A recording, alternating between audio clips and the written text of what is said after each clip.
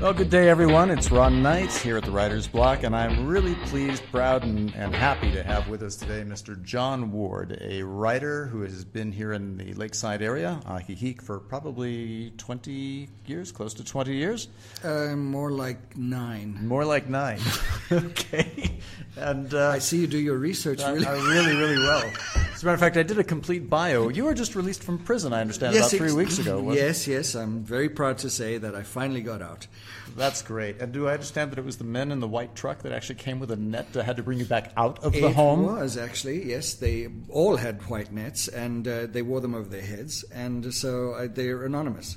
Anonymous is a good place to be. That means they're all in the FBI Witness Protection Program from the United States. Yes. That's why they're here in Mexico. And in fact, I am in the Witness Protection because that's why I'm wearing these pantyhose on my head. Well, good. And it's nice because you have a face for radio. Good.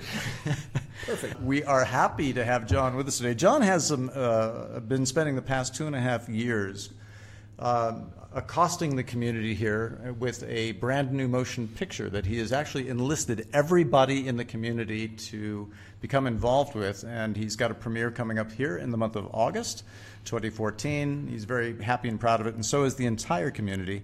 And I think as a background to this, let's talk a little bit about this event that happens as a regular event. John's film, he can tell us about it, but he will describe that it is a mockumentary, and as a writer of a mockumentary of a local event, perhaps why don't we talk a little bit about that film that you've created and what it's based on? Well, it's more like, I've wanted to do this. It's kind of a bucket list thing. Once I've got this done, I think I'll just roll over and die. That's my ambition right now. Yes, I have been accosting. I'm very good at accostations.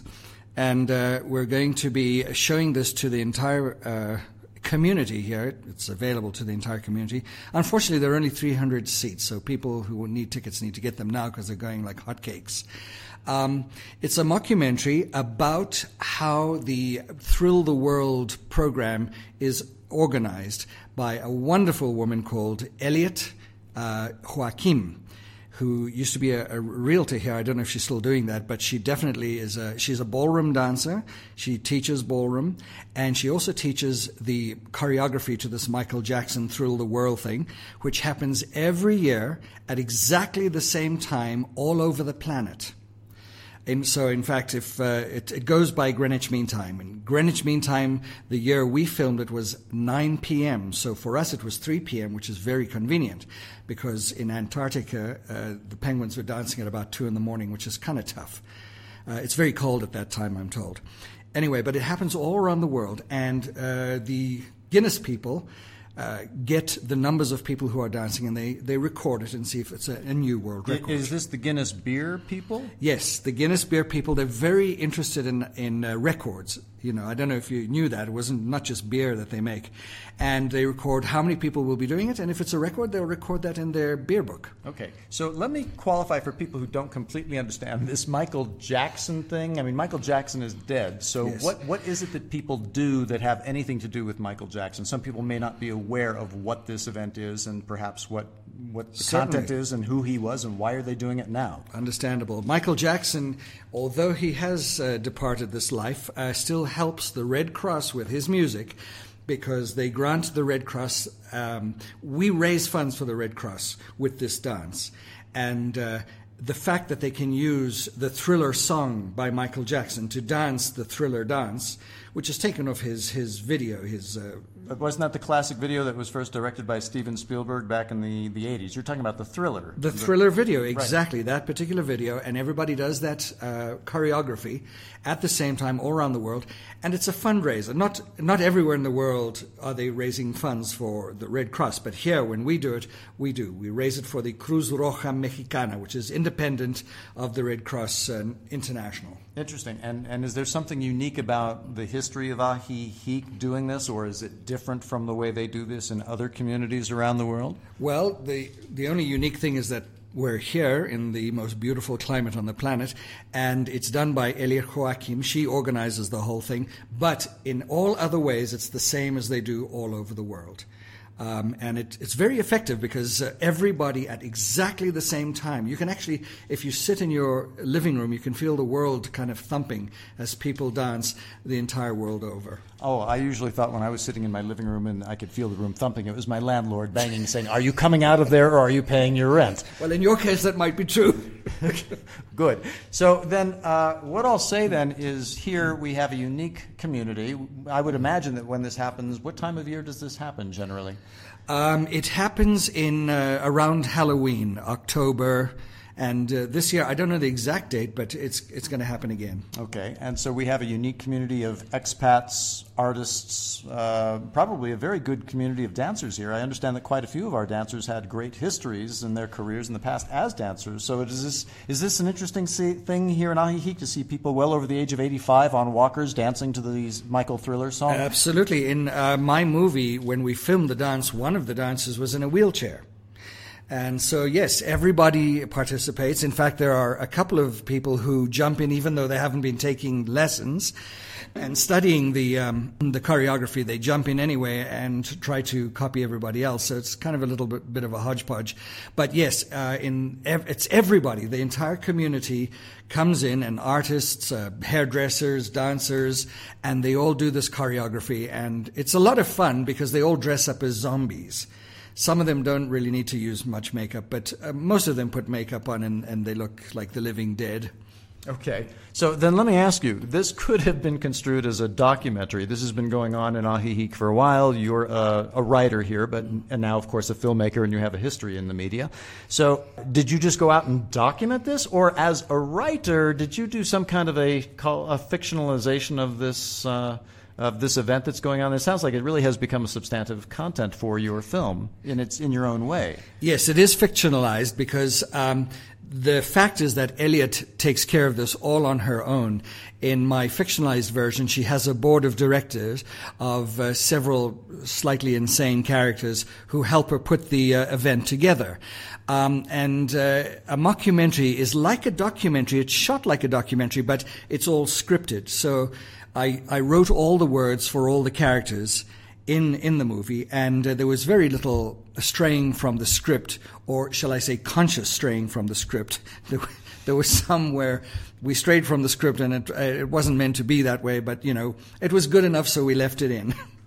So your inspiration as a writer, I mean, you've lived here now a while, you know this event is going on year after year, something aside from your history as a writer, and you do have a penchant, shall we say, for comedy. What is the writer's inspiration? Why did you decide to take on this project and go, I think I'm going to write a motion picture around this? And what was from everything from your inspiration to your approach to writing all of these zany characters? Well, ever since I saw Spinal Tap, Waiting for Guffman, Best in Show, A Mighty Wind, even The Trailer Park Boys, which is a Canadian mockumentary, I've always wanted to do this particular type of style of movie. I've done two-reelers, what they call two-reelers. Those are short films before. Different films about different situations or different stories. I did one about a man who was so unattractive, I played the part, that he hadn't had sex in 7 years, and he was so desperate he went to the home of a vampire. And he goes to this vampire because she has said she'd be willing to have sex. Of course, she's just trying to recruit people. And he asks if she'll put fencing foil tips on her teeth. And she says, no, I have a dental plan. Don't worry about my teeth. And anyway, eventually she sucks him dry, and actually he has no blood left. So they have to actually infuse him with blood, give him a transfusion, which is out of the ordinary with vampires. Well, that sounds like a lot of men, perhaps, with their second or third wives. Yes, I'm afraid so. But anyway, so it was, I've done short films. This is the first full-length movie. In fact, this movie is an hour and 40 minutes, just under an hour and 40 minutes, 100 minutes. So it's a full-length movie, and it's got a beginning, a middle, and an end. There's an exposition, a denouement. An epistasis, a climax, a catastasis, a catastrophe, and a denouement. So it's got the whole thing all wrapped up in it. It's an attempt to honor Christopher Guest, who is the main, in my opinion, the best mockumentary maker on the planet. So, and the inspiration then again, as far as doing the Ajijic dance, it just seemed like shall we say, a chosen target, a specific target. Why were you inspired for that particular? Given the fact that you do have this idea and wanting to do a mockumentary, how did those stars align for you to say, I'm going to do it specifically on this topic? Well, every mockumentary you see has an event in it. They're all practicing for an event which eventually takes place. In Waiting for Guffman, they're doing 150-year, like a play. They've written a play, a musical, to celebrate this Blaine, Missouri's 150th anniversary. So, for example, the Best in Show, they're all planning for this dog show, and they have the dog show at the end of it. In this case, it's planning for the Thrill the World event, and it's what happens while they're planning for it, the problems they run into. We have a great antagonist who is the local moral guardian. He's a preacher, and he's dead against this, and he does everything he can to kill the project. But I won't tell you whether he succeeds or not, because that's the fun part. Okay, good. And in your premiere that's coming up the end of this month, it sounds like everybody will be coming out to join in the premiere. And, of course, a lot of the people are also in the film, because you've gotten around and you've been able to get an awful lot of people in this film. How many characters are in this thing? Actually, I have 38 actors in this film, and that's not counting the extras who appear but have no dialogue. So it's a very... Yeah, I understand Clint Eastwood showed up for this, didn't he do a cameo? Well, he wanted to, but he didn't quite fit the part, so I had to send him back. Also, he's Republican, so I said, no, you can't be in this. Yeah, we've seen the trailer. You do have kind of a slapback of a piece of humor. What was the line from the trailer? How many Republicans does it take to screw in a light bulb? Yeah, it doesn't give the answer, though. Do you notice that? Well, no, but my next rhetorical question was, how many Republicans does it take to screw another Republican?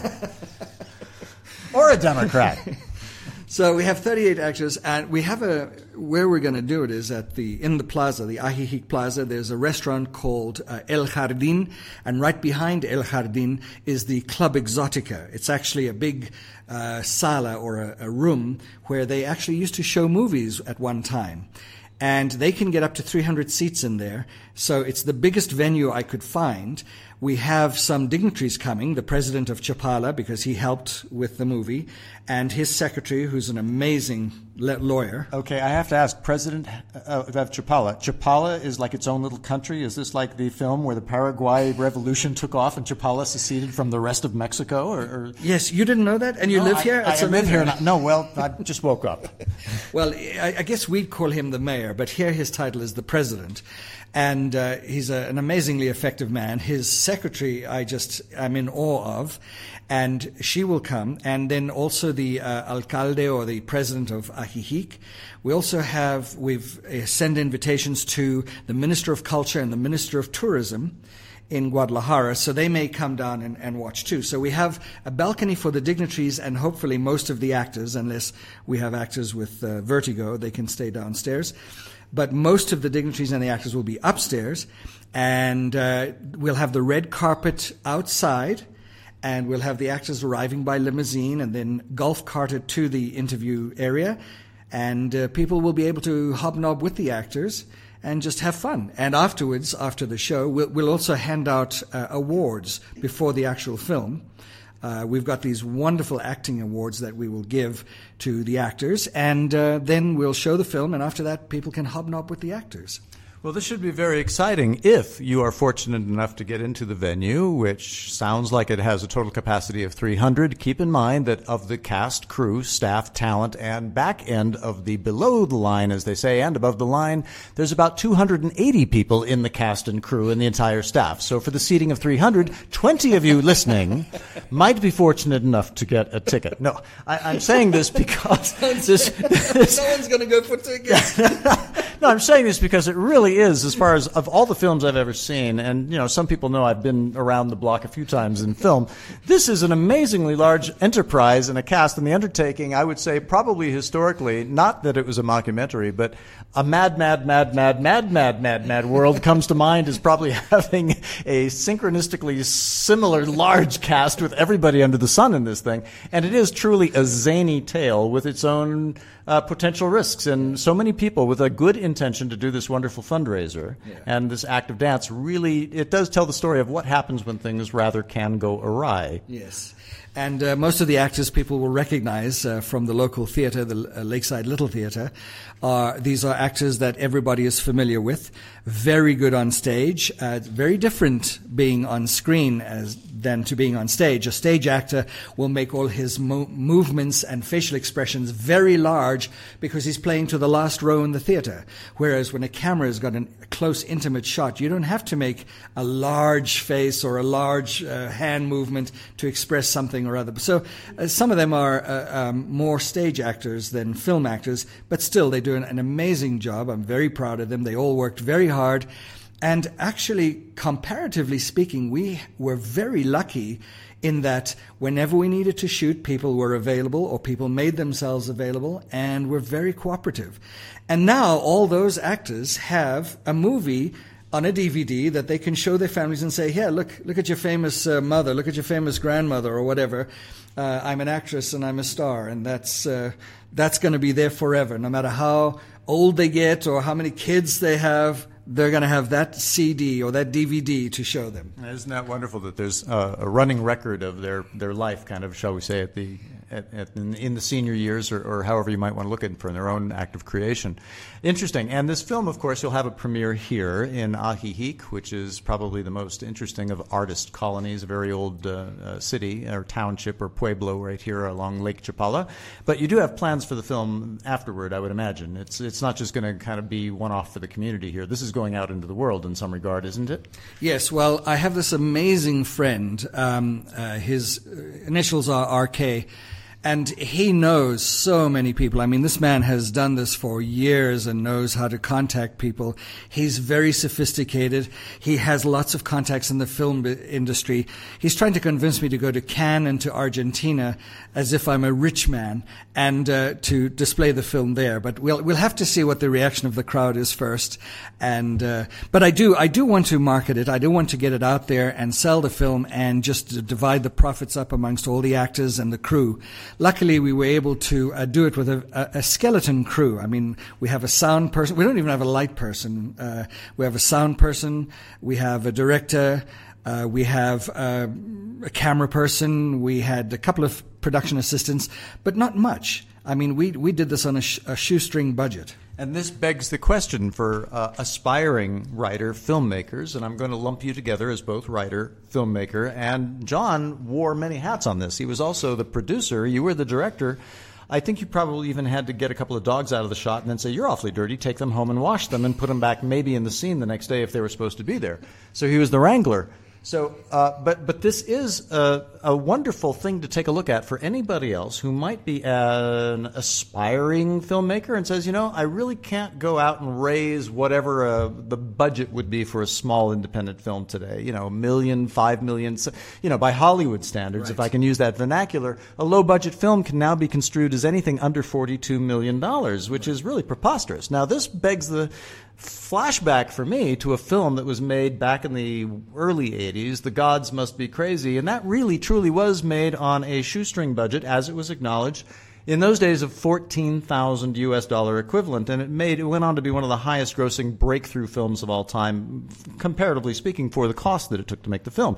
In your case, I would really be hard-pressed to do an accounting, and I don't think that you would be able to prove to me that you spent more than something like The Gods Must Be Crazy at $14,000. I mean, you really did this by hook or by crook. And how many years did this take, John? Well, we're definitely under the $42 million budget, way, way below that. It took me a year to write the film, and then it took a year to film it. It should have taken maybe 3 months, but I didn't want to rush people.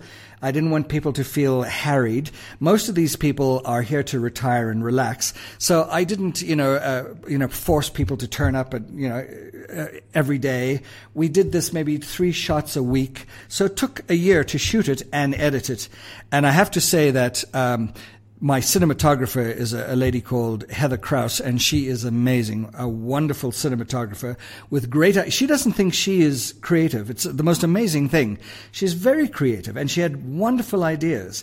And she shot it at my direction, and then we edited it together. With a $99 editing software that is available over the internet. Of course, the thing was very taxed, so it would move very slowly once we got all 100 minutes down and then started putting subtitles, which, by the way, we have Spanish subtitles and English subtitles because it's multilingual. You'll see some parts done in Spanish and some parts done in English. Well, we have the opposite subtitles every time that's done so anybody can follow. But Heather Krause was an amazing find for me. She did my wife's birthday party and did so well. I thought, I need to use this lady. She's got a great sense of framing, which is very important when you're shooting. Not too much headroom, not too much width, etc. And so between Heather and myself, we got this done in 2 years. And obviously, hopefully, the payback for you, of course, will be the social acceptance, the community acceptance, and of course getting the film out there and just watching where it goes from here. Well, no, the payback for me probably will have the opposite effect. The community will try to throw me out of town. But no, the payback for me is being able to express myself creatively. I'm hoping that we can make some money. I'm hoping that we can sell this so that everybody involved gets a check. And so that the next time I write something, which I've started already, I can, and I hold auditions, I'll get a lot of people interested and be able to say, yes, there might be a payoff at the end. And according to our history, we've been able to manage that, especially with my good friend who might be selling the film for me. Well, if your friend is smart, he'll probably arrange that not only do you get a check for this one with a 10-year return, but you'll get an option on the table on a first-look deal for your next films with a budget up front, so you at least have something to work with. Well, then I'm sure that's going to happen because my friend is brilliant. So, he also has very good taste in women. I don't know if you know this guy. But anyway, that's my payback is I get to do something creative that I've always fantasized about doing. And, these already, a couple of my actresses who have seen the film that they're in have sent it off to their children and their grandchildren, and they love it. They're thrilled about it. Well, I understand you've already had 3 showings in private for everybody, again, in the cast and crew, which does equal about 286,000 people. And so far, everybody loves the film. But then again, they could be loving it because they're going, hey, look, Ma, it's me. Yes, that's true. It could be just that. I'm competing with Cecil B. DeMille, so that's why I have a cast of thousands. Yes. But hopefully it's not just that. I hope people will enjoy it. I mean, there's some funny parts and there's some interesting parts. And I honestly didn't have to try very hard to make Ajijic look beautiful because it just is gorgeous, easy to shoot and find beautiful areas to shoot here. So I think it's going to be a lot of fun. And, of course, the premiere, it's a dressy affair, black tie. Nothing else, just black tie. No, I'm kidding. Please believe me, I'm kidding, because I know you'll turn up. A lot of people have said, Ron, when we start to imagine you with no clothes on, we get violently ill. Yeah, so we want people to feel good when they see the movie. So please, it's black tie plus all the other accoutrements. And I'll be bringing my barrel, of course. So, black tie and barrel. Black tie and barrel, exactly. Folks, again, the name of the film, Thriller in Ajijic. Aptly named, a really great name as a title. I think it's quite catchy. I think putting it out there. I know some people have already put the trailer out into the film industry to try and get the buzz going. And I'm going to wish you and the entire community a lot of luck on this. But before we let John go, with the enticement that you really need to go see and be awaiting Thriller in Ajijic, John has also been kind enough to bring in a couple of other stories, so we get a sense of to his writing style, his humor, his perspective. And when we come back, we will be getting to hear from John in terms of some short-form pieces that he's brought in as well. We'll be right back, right here on the Writer's Block.